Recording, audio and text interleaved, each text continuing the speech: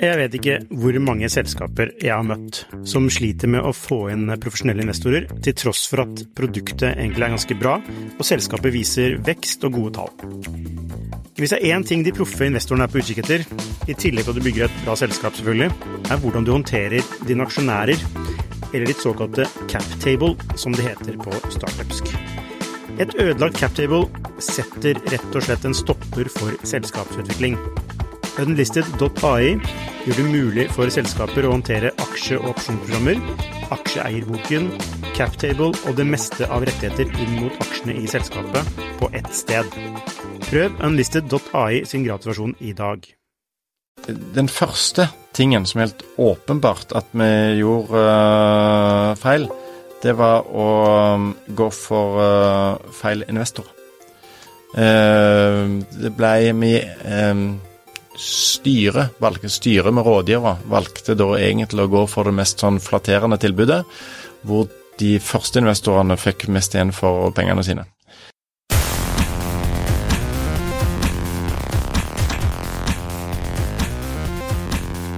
Hei og velkommen til Shifters podcast. I dag har jeg med meg en gjest som kanskje er definisjonen på hyperaktuell, nemlig Brødboksen-gründer Arnulf Refsnes. Velkommen, Arnulf. Takk for det. Men før vi snakker videre med Arnulf, vil jeg bare informere om at vi har mange spennende stillinger på skifter.no for de av dere som er ute etter en digital utfordring. Blant annet så har vi administrerende direktør for Siva. Lindorf søker en prosjektleder for innovasjon og forretningsutvikling. Optin Bank skal bygge en helt ny bank, og her har du muligheten til å bli ansatt nummer 3. Beck søker digitale forretningsutviklere, og Telenor søker en product manager. Kanskje du skal søke på en av disse stillingene, Arnulf, eller kanskje du har andre planer? Ja, altså en jobb må jeg få. Så er det sånn at jeg har mange muligheter. Enten gå tilbake til gammeljobben. Jeg jobber som operativ ingeniør tidligere, men jeg må si at jeg heller ikke egentlig har gitt opp helt prosjektet Brødboksen. Så det kanskje det kunne blitt en restart av Brødboksen også. Ja, det skal vi høre mer om litt senere. Ja. Og du nevnte jo selskapet ditt Brødboksen, som egentlig var et selskap som man kan si at kundene elsket. Men 22. januar så måtte dere da legge ned driften. Ja. Dere hadde en ganske enkel forretningsmodell. Det er jo å levere varmt brød på døra om morgenen. Egentlig ikke, men vi går videre. Jeg forklarer mer om det. Og det er jo egentlig sånn vanskelig å si nei til det. Altså jeg personlig så synes jeg det var litt sånn rart. Altså jeg var jo Brødboksen-kunde, og jeg husker den der wow-opplevelsen når man fikk varmt brød på døra. Jeg trodde ikke det var mulig. Og jeg husker jeg leste, altså dere vant jo alt av tester, og på Google er det 4,5 stjerner av 5. 4,7? 4,7, ja. Så det var liksom, hvordan kan et selskap som altså, kunden elsker, gå konk? Ja, egentlig det som jeg alltid var redd for hele veien med Brødboksen, det er å slippe opp for finansiering. For at det var et sånn ambisiøst prosjekt hvor vi var avhengig av volum for å kunne levere dette Mercedes-produktet til Skoda-pris. Skoda vel egentlig blitt ganske bra nå, men Nei, å levere et overlegent godt produkt, og da var vi avhengig av skala, og da var det jo egentlig bare å vokse så fort som mulig, og håpe oppnådde skala og lønnsomhet før vi gikk tom for penger. Det høres jo kjent ut, den problemstillingen. Men før vi går videre på dette med hva som egentlig skjedde bak kulissene i Brødboksen, så lurer jeg litt på din bakgrunn. Altså alle kjenner deg jo fra TV. Du var ikke væranmelder, som jeg sa innledningsvis. Værmelder, ja. Værmelder, ja. Du var ikke terningkast 5 til været, liksom. Og så var du jo også fotomodell, en kjent, altså sånn i verden, var du ikke? Ganske bra, ja. Sånn relativt, det. Ja, og så fant jeg et sitat fra deg, som man som ikke-modell kan ha en forståelse for, og det er at du sa, det er drita kjedelig å være modell. Ja. Ja, jeg skjønner jo det, men det ga kanskje litt penger i kassa. Ja, altså det var lønnsomt, og så stort sett hadde jeg hadde alltid som deltidsjobb. Stort sett så studerte jeg mens jeg var modell, men så ble det jo også sånn at det gikk litt, jeg hadde vel, mens jeg studerte på NTNU og ble sivilingeniør, så hadde jeg vel ca. 200 reisedager de 2-3 siste årene. Så det ble litt, jeg fullførte på noe mer tid, men jeg gikk glipp av veldig mye fester. i Trondheim da. Ja, angrer du på det i dag? Skulle du vært mer ungdom og student? Ja, kanskje litt. Når jeg sier at det var drita kjedelig å være modell, så var det veldig mye gøy med det. Jeg opplevde veldig mye, som jeg er veldig glad for at jeg har opplevd, og det var lønnsomt, men bare akkurat det å stå der og bli tatt bilde av, det kan gå fra å være helt greit til ekstremt kjedelig. I hvert fall for en sånn type som meg, som gjerne vil ha litt kontroll selv, og liker å være kreativ, så å stå foran et kamera hele dagen, det ikke sånn supergøy. Ja, for du gir jo et inntrykk av å være litt sånn rastløs, og ha litt energi.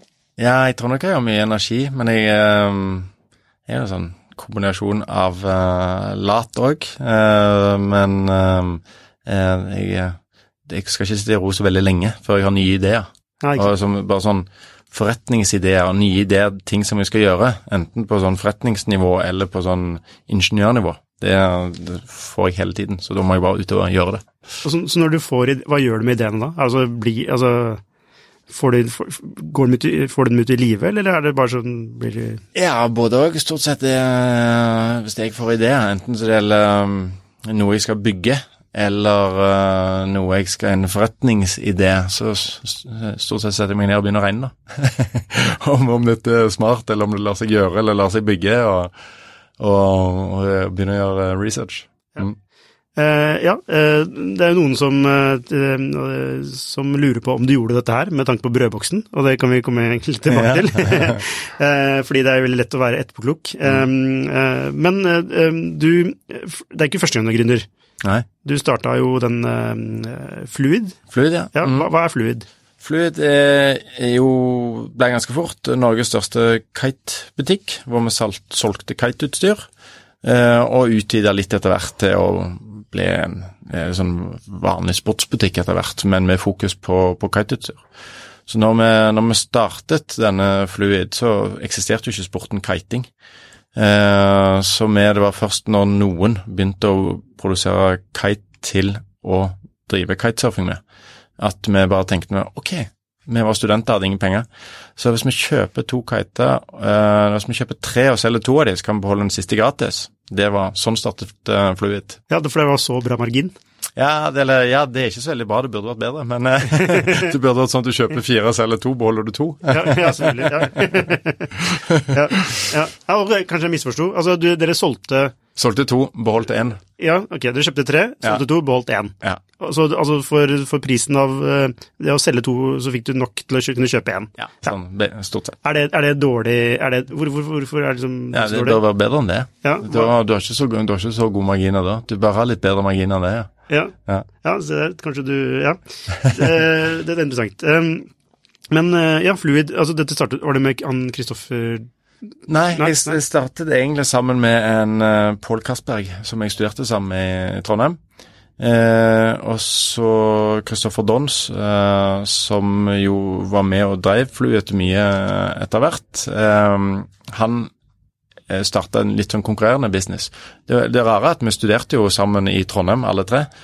Bare Kristoffer gikk et år under oss.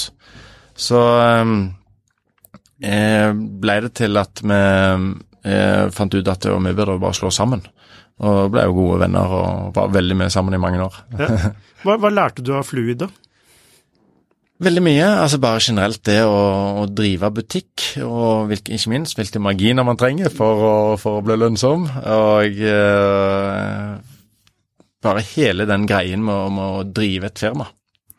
Så nå gjorde vi gjorde jo alltid veldig mye forskjellig samtidig. Vi startet jo Fluid når vi var student, og så når jeg var ferdig som student et par år etterpå, så fortsatte vi med Fluid, men det var da vi begynte å gjøre denne værmeldingen på TV. Og vi var jo også sånn semiprofesjonelle kiter, hvor vi hadde ganske mye sponsorinntekter. Men det var egentlig en perfekt kombinasjon, det. Å være en god del på TV, for da fikk vi promotert kiting. Så kiting ble veldig stort i Norge, lenge før det var stort i for eksempel Danmark og Sverige. Så på grunn av at vi var mye ute og promoterte sporten og solgte mye utstyr, og jo mer vi var på TV, jo mer var det også mulig å få sponsorkroner, og vi fikk jo også liksom betalt for å være på TV. Så det var en sånn fin triangel med inntekter. Bra setup da. Ja, det var ganske bra setup faktisk. Ja. Men kiting, altså hvordan, der var det jo, der så dere jo noe før alle andre, måte. Ja. Var det du følte det samme med brødboksen også, eller?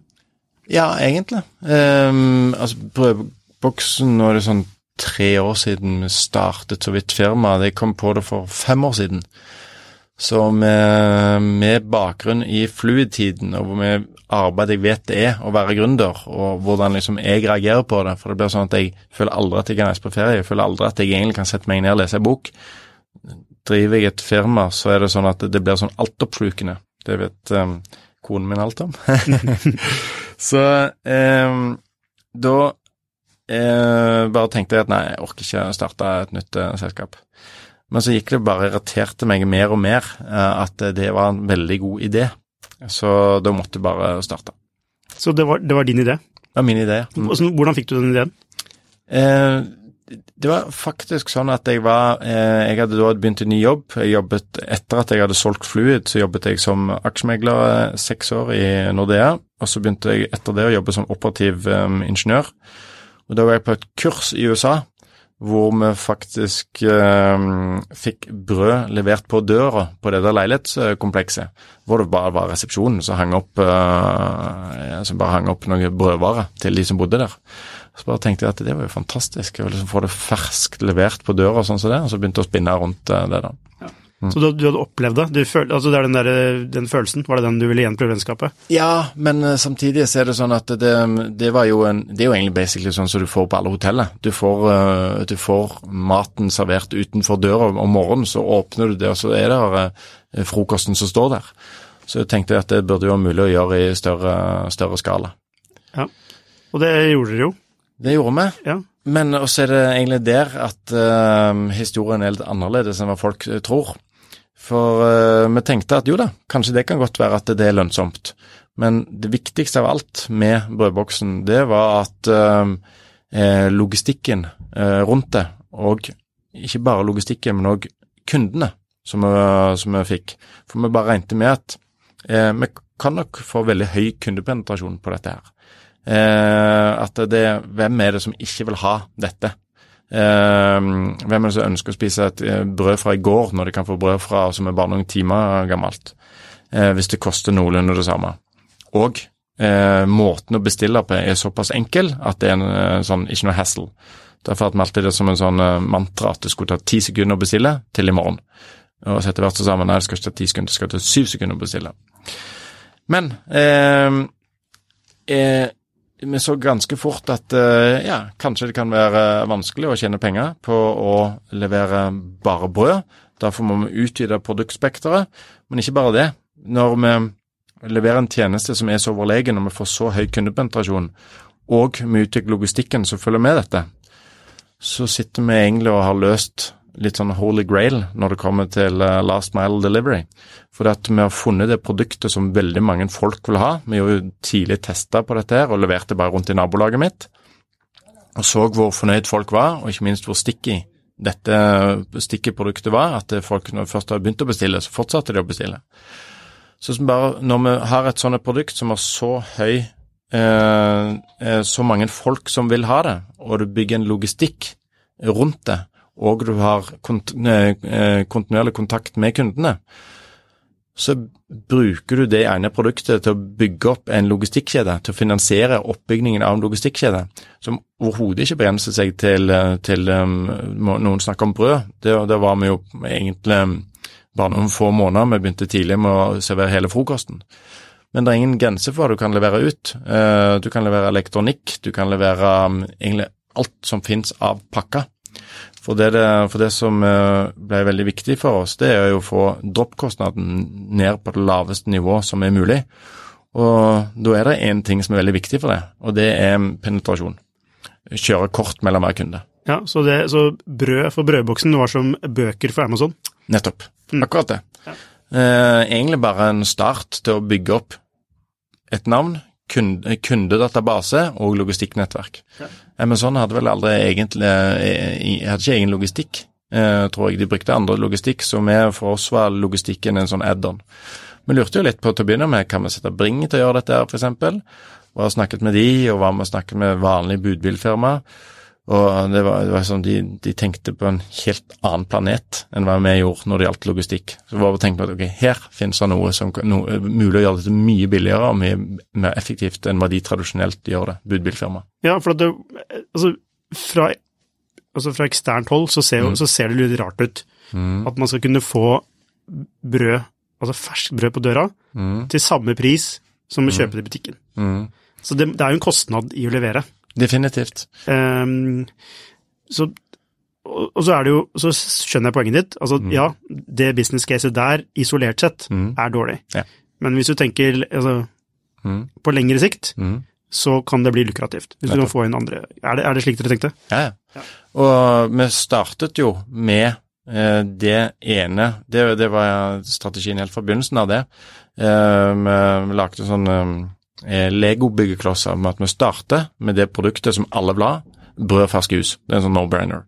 Når først folk inne i butikken og handler det, så vil jeg ha andre påleggsprodukter. Skinke, syltetøy, frukt, sånne ting som følger naturlig med frokosten. Så vi startet jo med handlekurv på 50 kroner, og så steg handlekurven til 140 kroner i løpet av halvannet år, frem med det tidspunkt vi begynte liksom å strategi å øke handlekurven. Og det følte ganske, jo mer produkter vi gjorde tilgjengelig for folk, jo mer steg handlekurven. Så det som vi gjorde, vi bare passet på å ha overlegen kvalitet på noen produkter, som er veldig viktige for folk, brød og jus. Og det gjorde at når de først var inne i butikken, og de først visste at vi skulle komme på trappa deres neste dag, så legger de på andre produkter også. Og det funket. Ja. Så jeg tror ikke jeg har smakt bedre jus. Den savner jeg faktisk litt. Men det jeg ikke savner var jo at jeg merket på høsten det var problemer med leveranser. Ja. Og du var jo ute i DN, og da du søkte da nye investorer, det var rett før jul, husker jeg. Ja. Men dere hadde jo en emisjon i september, hvor dere hentet hvor mye? 35 millioner? 36 millioner? Så det jeg lurer på, hvorfor hentet dere ikke nok penger da? Eller var det ikke mer penger i kassa til disse investorene? Nei, det var ikke det. Vi har kjørt 3-4 emisjoner, hvor vi egentlig har hentet maks hver gang. For det har alltid vært et sånt spørsmål, burde vi ikke hente mer? Jo, det burde vi hente, for det har alltid vært min frykt hele tiden, å slippe opp på penger. Så vi har egentlig hentet maks penger av det vi kunne få inn hver eneste gang. Og det har ikke vært sånn at det har bare sklidd inn disse her emisjonene. Det var sånn last minute at yes, de kom på plass nå også. Hadde vi gått for 20 millioner ekstra, så spørs om vi hadde fått de pengene. Så dere leverte jo på produkt? Det er ikke noe tvil om. Ja. Men dere leverte jo ikke på økonomibiten, på en måte. Altså, fordi siden dere feilet, så er det blitt gjort noe feil. Ja, absolutt. Og så er det jo lett å være etterpåklok og si ja.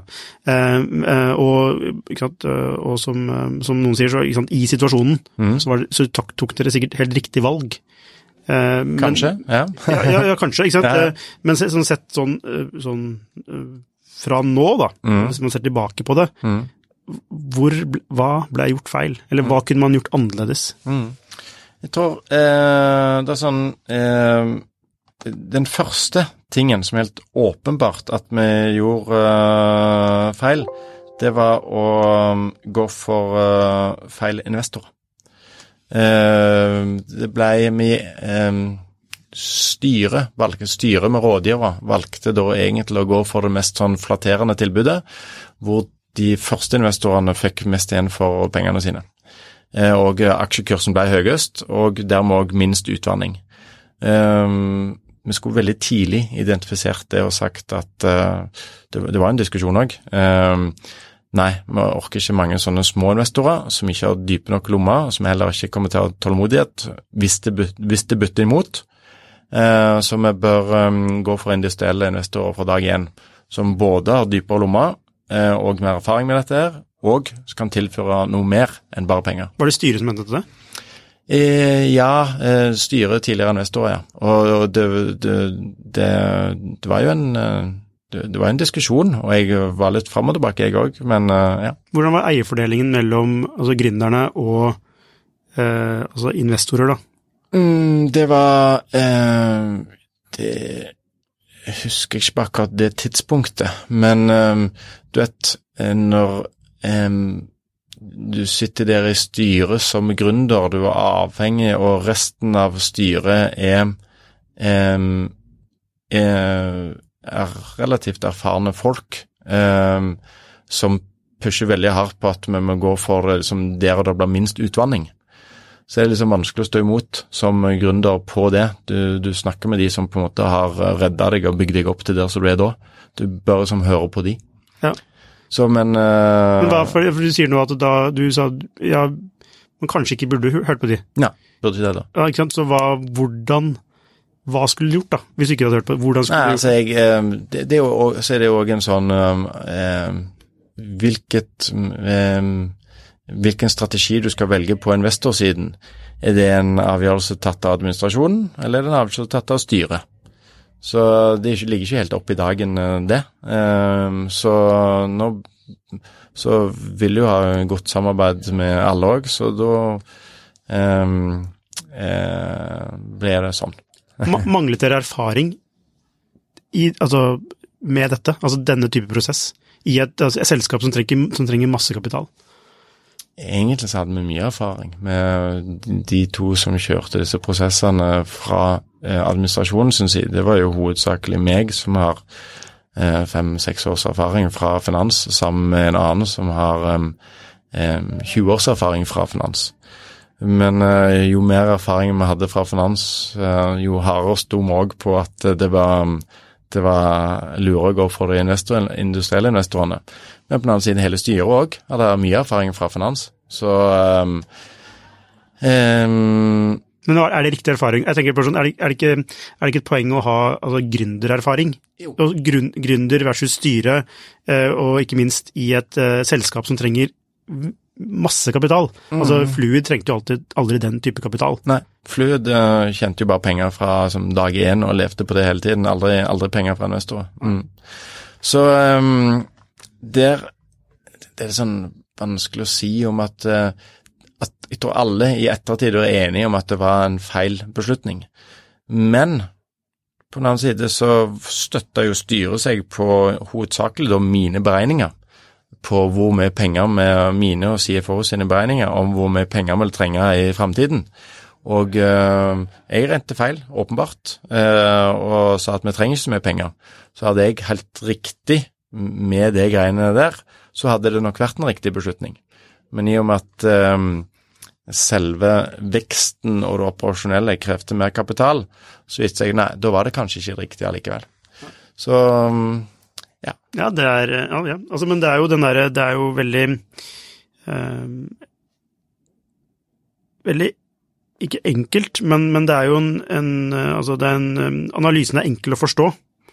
Altså, for det handler om én ting, det handler om mer kapital, og det handler om å stå for det man tror på, da. Ja. Slik jeg forstår det. Ja. Hvis man kan lære noe av det da, ja. Ja, jeg er bare sånn, det er sånn, vi hentet jo kapital inn gjennom et veldig bra meglerhus, men det gjorde også at vi fikk alt for mange aksjonærer, og det ble veldig klønete etter hvert. Ja, hvorfor er det klønete? Fordi da styret og ledende aksjonærer begynte veldig å tenke på, hvis vi gjorde noe, hva skjer med aksjekursen da? Hvordan vil dette påvirke aksjekursen? Det ble alt for tidlig fokus. Jeg hadde jo alltid hatt lyst til å bare drite alt sammen med aksjekurs og gjøre sånn i utgangspunktet. En kan ikke gjøre det, for altså, det er jo avhengig av hvor enkelt det henter inn kapital igjen, så at du er avhengig av på en måte fremstå på en bra måte. Men når det er sånn at i forbindelse med strategiske beslutninger så blir det hele tiden nevnt, hva tror du skjer med aksjekursen da?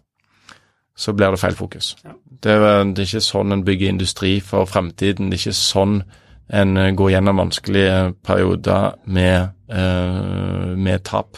Som er større enn forventet, men allikevel, det er vanskelig å bygge industri på den måten. Ja, Altså en av deres investorer, Jan Petter Sissener, gikk ut i DN og skyldte på styret. Ja. Er det noe du deler? Nei. Og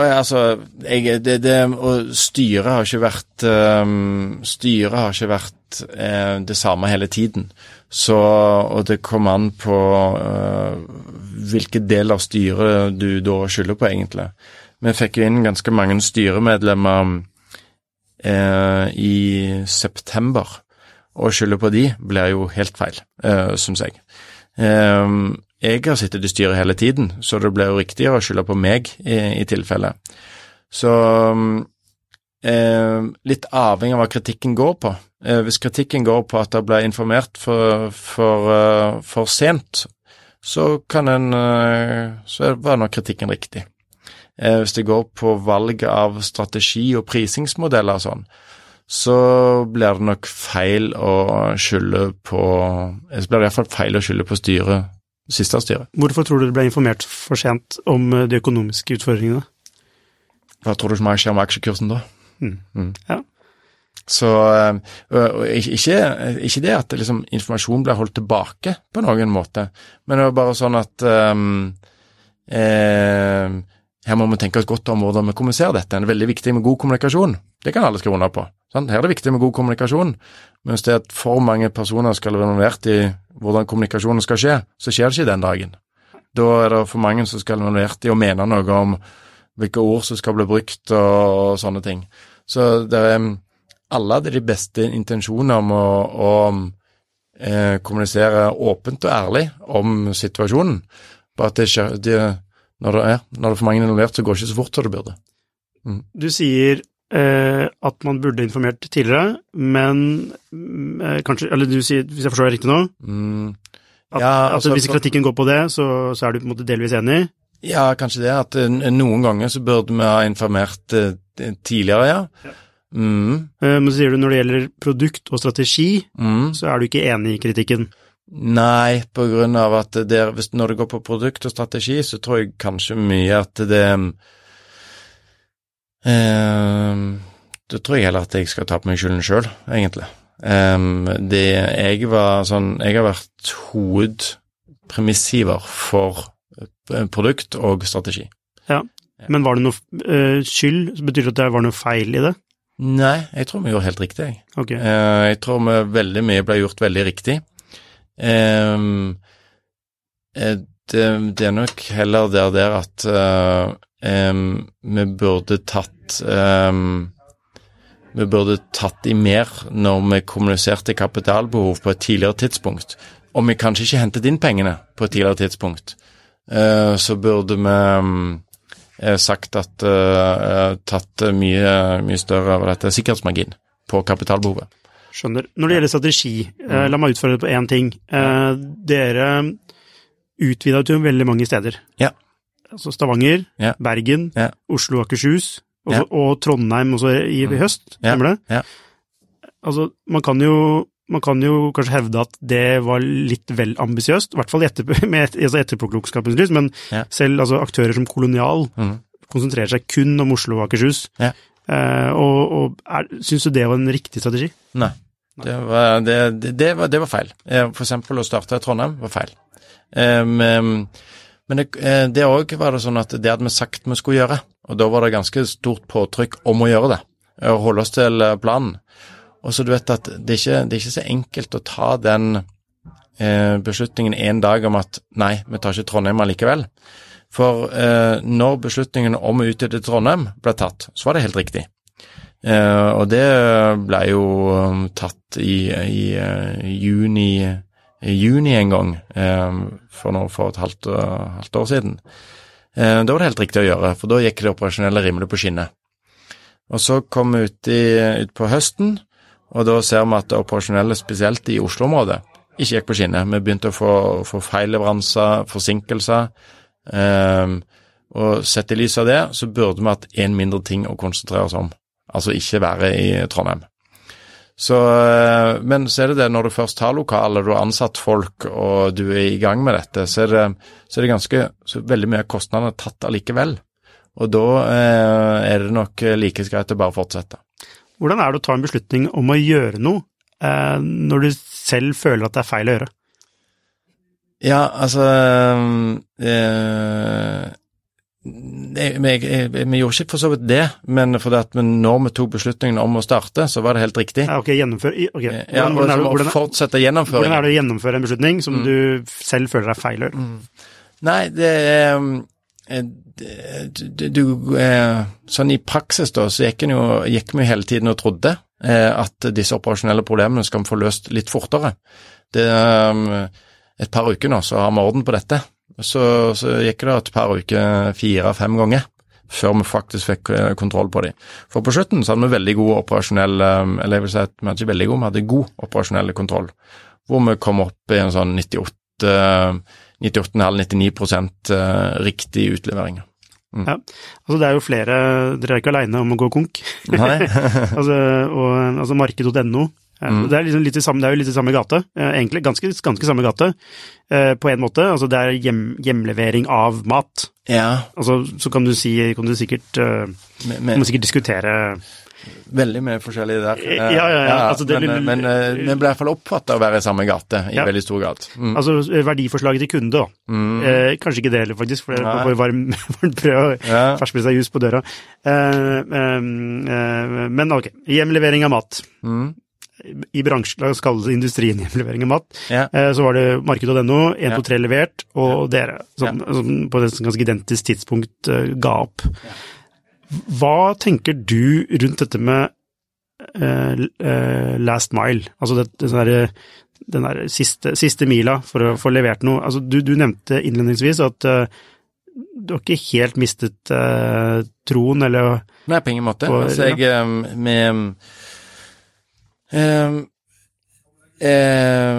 for det første at vi gikk konk, det var også et resultat av at vi hadde gjort noen dumme beslutninger og pådratt oss kostnader i Trondheim og i Bergen, som hadde lokale stående i Bergen som aldri tok i bruk, og vi hadde også en bilpark som vi ikke burde hatt, på grunn av at vi hadde ansatte sjåfører til å begynne med, som var veldig flott til å begynne med, men en dårlig skalerbar modell. Etter hvert, når den begynner å bli stor, så kan en ikke ha ansatte sjåfører, de er nødt til å være selvstendig næringsdrivende, hvor de selv er ansvarlig for bilen. Men når de beslutningene er tatt om at du sitter på en stor bilpark, og du sitter på eiendommer, så er det vanskelig å komme seg ut av de forpliktelsene. Og er det sånn, gitt at du sitter på de forpliktelsene, så er strategien en annen enn om du kunne valgt å ikke ha de forpliktelsene. Så derfor med en sånn restart av brødboksen, så starter en jo helt med blanke ark, uten sånne forpliktelser, så fort egentlig koster oss, jeg vil si 3 millioner i måneden. Så da nærmer seg lønnsomhet veldig mye fortere fra et annet utgangspunkt med blanke ark. Altså vi viste jo sånn forbedring på de alle punkter, fra måned til måned, hele tiden. Men altså for eksempel underskudd som en funksjon av, eller negativ EBITDA som en funksjon av omsetning. For begynnelsen av året så var det på 120%, altså vi tapte mer enn vi omsatte for. På slutten så var vi på ca. 50%, og det gikk jevnt nedover hele tiden. Droppkostnadene og gikk jevnt nedover hele tiden. Kostnader per kundeinnvendelse gikk fra 30 kroner i sånn ren personellkost per kundeinnvendelse til 10 kroner i løpet av det siste halvåret. Og da var det ikke noe sånn at det var bare små ting hele tiden som der vi skrudde på hele tiden, som gjør at det ble mer og mer effektivt, og IT-utvikling ikke minst, som gjorde at det ble mer og mer effektivt. Men hvorfor biter ikke inn nye investorer på dette her? Altså når du sier noe? Det gjør det nok. Det kan godt være det gjør. Jeg ser ikke bort ifra det. Men du vet, når det har skjedd noe som er veldig irriterende nå, det er jo at i den grad du kan si at vi hadde noen konkurrent på liksom det som var kjernekonseptet som vi skulle bruke til å bygge opp logistikkjeden, frokost hjem, der er det jo en konkurrent som heter morgenlevering. Ikke nok ærlig talt, og det vet alle, de selv også, at det er veldig mye dårligere konsept, men de sitter nå på alle kundelistene. Hvorfor er det et dårlig konsept da? Nei, altså de har ingen temperaturkontroll på varene som blir levert ut. Det gjør at du begrenser seg voldsomt til hva varer du kan levere ut. Du kan ikke levere ut kjølevare, og brød du får levert om vinteren, det må du vasse gjennom snøen opp til postkassen og hente frosent brød. Ja, ok. Nå er ikke de her til å forsvare seg, så det er litt vanskelig. Nei, men de kommer til å si at det er helt riktig, men så kommer de også til å si at men kanskje det er godt nok. Ja, og det de også sier er jo at ja, men deres modell funker jo ikke. Nei, det kan du si, for de kommer fra et helt annet ståsted, hvor de har avisbudene, som er ute og går uansett, og for de å ta med seg noen brød og legge i postkassen til folk, det er ganske kostnadseffektivt. I hvert fall så lenge du har mange flere avis enn brød, for da er det ganske enkelt å ta med seg noen brød og noen frokostpakker. Men etter hvert som med oss hadde vi veldig høy penetrasjon i andel brev vi leverte ut. Jeg tror ikke det var effektivt, og hvis vi samtidig skulle tatt med avisene. Da hadde det vært sannsynligvis bedre av forskjellige distribusjonskanaler på det. Ja, men denne konkurrenten deres, morgenlevering, du var inne på det, de kjøpte listene deres? Ja, de kjøpte jo hele konkursboet. Ja. Og alt det medfører med IT-system og kundeliste. Og der sitter en med, vi hadde jo i de områdene vi hadde operert lengst, så var jo 50% av husstandene var registrerte kunder i brødboksen. Det er jo sånn egentlig helt hinsides kundepenetrasjon. Ja. Og hvis vi ser på hele området vi leverte ut på, det var mange områder vi bare hadde vært til stede noen få måneder, så hadde vi fremdeles 25% av husstandene, altså totalt sett, var kunder av brødboksen. Det er som hvis du snakker med folk som bor i området vi leverte ut, så var det som basically alle var kunder. Og hvis den skal, i og med at det var for så vidt mange investorer som var interessert i å kjøpe opp konkursboet og starte igjen med blanke ark, men det går jo veldig fort med sånne konkursbo når det blir solgt. Så det er som å skape sammen investorer så kommer med tilstrekkelig kapital i løpet av en dag og to. Det er ikke så lett. Nei. Men nå har det jo gått hvor lenge da? En uke? Ja. Halvannen uke? Ja. Har det banket noen investorer på døra di? Ja, både ja og nei. Det er folk som er interessert, men samtidig så må jeg si at jeg har lurt på hvor mye det setter oss tilbake. At det som litt er konkurrenten sitter på alle kundedata. Så, jo, men dere er jo the real brødboksen. Ja, det kan du si. Så å få tilbake 50% av kundene, 60% av kundene, tror jeg er kjempefort. Men det er veldig stor forskjell på å ha 60% av kundene og 100% av kundene. Så hvis du skal starte dette på nytt da, som virker som det faktisk er en av flere potensielle veier, ja. Hva vil du gjøre annerledes? Faktisk ikke så veldig mye, men ta noe bedre betalt. Ikke dyrere vare på noen måte. Det tror jeg ikke er smart. Vi gjorde jo veldig mye forsøk på dette, det er jo ikke folk klar over. Men vi hadde jo et IT-system som gjorde at vi kunne teste veldig mange prisingsstrategier, og det gjorde vi. Ikke bare prisingsstrategier, men også strategier på hvor godt vi skulle ta betalt for frakt og innslagspunkt for frakt. Så vi testet ut mye av dette her, og det viste generelt at det er relativt prissensitivt, i hvert fall i korte pristester. Men hvis du lar det gå over litt tid, og det fikk vi ikke tid til å gjøre, så er det ikke sikkert at du får de samme resultatene. Men jo da, det som jeg ville gjort, det var egentlig bare å forbedre tilbudet til kunden enda mer, sånn at nå ble vi litt sånn upscale. Vi hadde litt en ting var ikke dyrere enn butikk. Alle produktene som du kunne kjøpe i brødboksen kostet det samme som i butikk, men vi hadde litt dyre produkter, så jeg ville gått for noe mer hvermannsen-produkter. Ja. Ikke bacon til 79 kroner? Nei, men veldig godt bacon da. men så må du også huske at vi solgte ting i litt større forpakninger enn hva normalt blir gjort i dagligvarehandelen. Så det at bacon til 79 kroner, nå husker jeg ikke helt kiloprisen på det, men det ble ikke så veldig mye dyrere enn det bacon du kjøper på Rema. Nei, jeg husker det var at jeg ikke kjøpte bacon, for det var så jævlig dyrt. Ja, men det er bare tatt bedre betalt, hatt en annen type, litt bedre betalt for frakten, og både tvinget og lokka handlekurven høyere opp. og så fått strategiske investorer som kunne hjelpe oss bedre med spesielt innkjøpsbetingelser. For innkjøpsbetingelser i Norge er jo et vanskelig tema. Det er noe alle som er i bransjen snakker om, men som for hvermannsen er vanskelig å få en sånn følelse av. Ja. Og det skjønner jeg, for jeg kommer ikke fra dagligvare selv, så jeg har jo lært meg til denne dynamikken i dagligvarebransjen selv, så etter hvert som jeg har holdt på. Det er jo i hvert fall tradisjonelt så har det vært 3 sterke aktører i Norge, Coop, Rema og Norgesgruppen. Og så har vel Norgesgruppen vokst litt raskere enn de andre og fått enda mer litt makt i forhold til de andre, så de begynner å bli ganske enerådende på makten i dagligvare-Norge nå. Og det er ekstremt ødeleggende. Altså, de store norske seriøse firmaer, de tør ikke gjøre noen ting som helst som potensielt kan irritere Norgesgruppen. Nei, hvorfor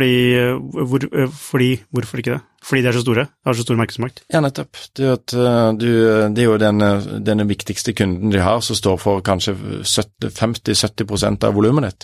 Du har lyst til å være på god fot med de. Hvordan løser man dette her da? Det er jo med å åpne opp for import av matvarer fra andre land. Jeg har sett Karl Munthe-Kaas i Kolonial har jo prøvd å få standardisere innkjøpsbetingelser og sånne ting. Det høres veldig kommunistisk ut for min del. Det er liksom vanskelig å gjennomføre i praksis. Men det som en kan gjøre, det er å åpne opp for mye mer import. Det klassiske eksempelet som alle snakker om, det var jo Lidl, som får det til stort sett alle andre europeiske land, men ikke fikk det til i Norge. Og det er på grunn av at de ikke kunne ta med seg de varene som de selger ellers i Europa, i like stor grad til Norge, på grunn av importvernet, som er på mange forskjellige matvarer, avhengig av sesong, og ikke minst dette monopolet som bondeorganisasjonene har til å fastsette priser, så at det er vanskelig å bringe varer med seg fra utlandet. Så at den markedsmakten som de har fått, som koster norske forbrukere veldig mye, det er jo helt absurd at noen av verdens rikeste personer er folk som har tjent pengene sine på det norske matvaremarkedet. Det betyr jo at det er en enorm lønnsomhet der, og det er jo basically politisk bestemt at sånn skal det være. Ja. Det var ikke det de hadde tenkt, men det er sånn det har blitt. Men tilbake til brødboksen 2.0 da. Ja. Hva vil du kalle noe annet enn brødboksen? For det navnet skalerer jo, altså det skalerer jo ikke på samme måte som Amazon. Nei, det gjør ikke det. Det er helt riktig det. Så nei, ikke nødvendigvis. Dessuten så eier jo Schibsted brødboksen-navnet nå. Ja. Ja. Så ikke bolleboksen, eller sconesboksen. Nei. Ja. Nei, vi var jo klare det helt fra starten av at det er et navn det er ikke et generisk navn som Amazon for eksempel, som ikke skalerer til å inneholde veldig mange matvarer. Det er veldig bra navn til å begynne med, når vi fokuserte mye på brødvarer. Men etter hvert så vi også at det var misforståelse blant mange kunder som sier at nei, jeg spiser ikke brød, derfor kan ikke jeg bli kunde av brødboksen. Ja.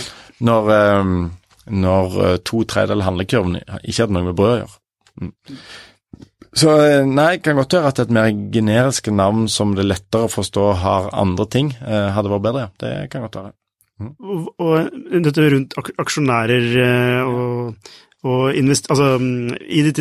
snakker vi om brødboksen 2.0. Hva vil du gjøre annerledes her med tanke på investorer? Nei, da må det være noen investorer som at du ikke må snakke med 150. Vi hadde vel ca. 147 investorer, hadde vi vel totalt sett. Og poenget er da at alt du sier til investorene, må du regne med offentlig informasjon dagen etterpå. Og det også gjør at og det får konkurrentene vite, det får leverandørene vite. Så det også gjør at det begynner å bli sånn vanskelig å kommunisere med aksjonærene. Hvis du har 2-3 aksjonærer som ikke går ut i det offentlige med informasjonen, så er det jo mye lettere å ha en mye tettere dialog, naturlig nok. Så det færre aksjonærer, punkt 1. Færre aksjonærer. Med dype lommer. Færre aksjonærer som innstilt på at å bygge industri som med et konsept som ikke blir gjort noen annen sted i hele verden, som brødboksen-konseptet, det et eget konsept som ingen andre gjør, og der det veldig mange usikkerhetsfaktorer. Vi prøvde jo hele tiden å eliminere de, men det ingen tvil om at det mange usikkerhetsfaktorer. Fra 2016 til 2017 vokste vi 800%. Det var egentlig døden det. Vi burde vokst 1200%. Hadde vi gjort det, så hadde den finansielle situasjonen vært helt annerledes. Og det var planen, å vokse 1200%. Det hadde vi gjort, hadde vi ikke fått de operasjonelle problemene. Så var det sånn at vi burde kanskje forutsett at så stor vekst førte til operasjonelle problemer. Ja, kanskje det. Men vi hadde alltid klart å løse operasjonelle utfordringer sånn etter hvert som vi holdt på en tidligere fase. Men så, det var nok helst det at vi gjorde for mange forandringer på en gang i høst. Dette med at vi gikk fra å ha ansatte sjåfører til selvstendige sjåfører som kom med egen bil, det gjør at det ble veldig stor utskiftning blant sjåførene. Og at de perioder som ansatte var demotiverte. Det fryktelig vanskelig å da ha noe sånn som brødboksen med folk som ikke er toppmotiverte, og veldig mange nye folk. Det kombinert med at vi bygde om lageret. Vi har jo bare holdt på i 2 år, men vi har vært på 4 forskjellige lager, på grunn av at vi har hatt liksom lager som var tilpasset størrelsen. Det smarte hadde jo vært, selvfølgelig, hvis vi visste at vi skulle bli så store. Det var å starte med store lager, og heller tatt den kostnaden fra et tidlig tidspunkt. Men det visste vi aldri helt, og liksom hadde ikke hatt de pengene tilgjengelig. Så det du må jo lære mye av det her. Altså, jeg har lært fryktelig mye. Du vil jo måtte gå for færre investorer med mer penger. Ja. Altså, vi trenger så mye lager. Ok, da må vi bare doble det fra dag 1. Nettopp. Ikke sant? Og så bare tenke mye større fra dag 1 da. Ja. Og så ikke minst dette altså sånn, mange investorene hadde jo, jeg hadde inntrykk av at mange var som veldig interessert i å putte inn mer penger. Men når du en sånn formuende privatperson som har investert noen millioner i noe, så har du ikke mer penger. Selv om du har tro på konseptet, og selv om du er glad i dette, så er det sånn begrenset som en formuende privatperson hvor mye du kan putte inn i et sånt risikoprosjekt. Og det har jeg all forståelse for. Ja. Har du det i deg å kjøre et nytt gründerprosjekt? Ja, altså jeg... det er krevende. Det er superkrevende, og det... hva skal jeg si, før jeg er nødt til å spørre konen min om det er greit. Men hun sier at det er riktig det, hvis jeg har tro på det, så må jeg bare gå for det. Ja, vi skal runde av litt nå. Jeg har et spørsmål til her, og jeg lurer på den der øyeblikket når du vet at du må legge ned sjappa. Så hva tenker man da? Hva føler man da? Ja, for det er kanskje lett å tro at det kommer liksom sånn gradvis i en periode. Det gjorde egentlig ikke det. Vi hadde inntil fredagen før vi meldte oppbud, så hadde vi veldig gode indikasjoner på at det kunne komme industrielle aktører på plass. Og at alt kunne gå veldig bra, og med stang inn så kunne det blitt det definitivt, men i det du liksom innser at nå går det nedenom, og vi hadde jo sett at risikoen for det hadde økt etter hvert, så er det veldig tunge dager som du begynner å lure på, som har jeg sagt ting som ikke har vært riktig. Det er investorer som jeg kjenner godt, som jeg liker, som taper penger på dette her. Folk i administrasjon mister jobben sin, og kanskje det er leverandører som taper penger på dette her, og ikke minst alle disse sjåførene som fikk sin inntekt fra brødboksen, som ikke nødvendigvis har det like lett for å få en ny jobb etterpå, hvor det eneste familiens inntekt kom via brødboksen. Det er 150 personer. Det forsvinner plutselig. Det føler på det, altså. At du føler at du har en ganske stort ansvar der for arbeidstakere, leverandører, aksjonærer, alle. Og en sånn følelse av å ha sviktet, fikk det ikke til. Nei. Det er ganske tungt. Samtidig så og så har det blitt enormt mye oppmerksomhet rundt det i pressen. Det jeg sånn type at det bryr meg ikke om.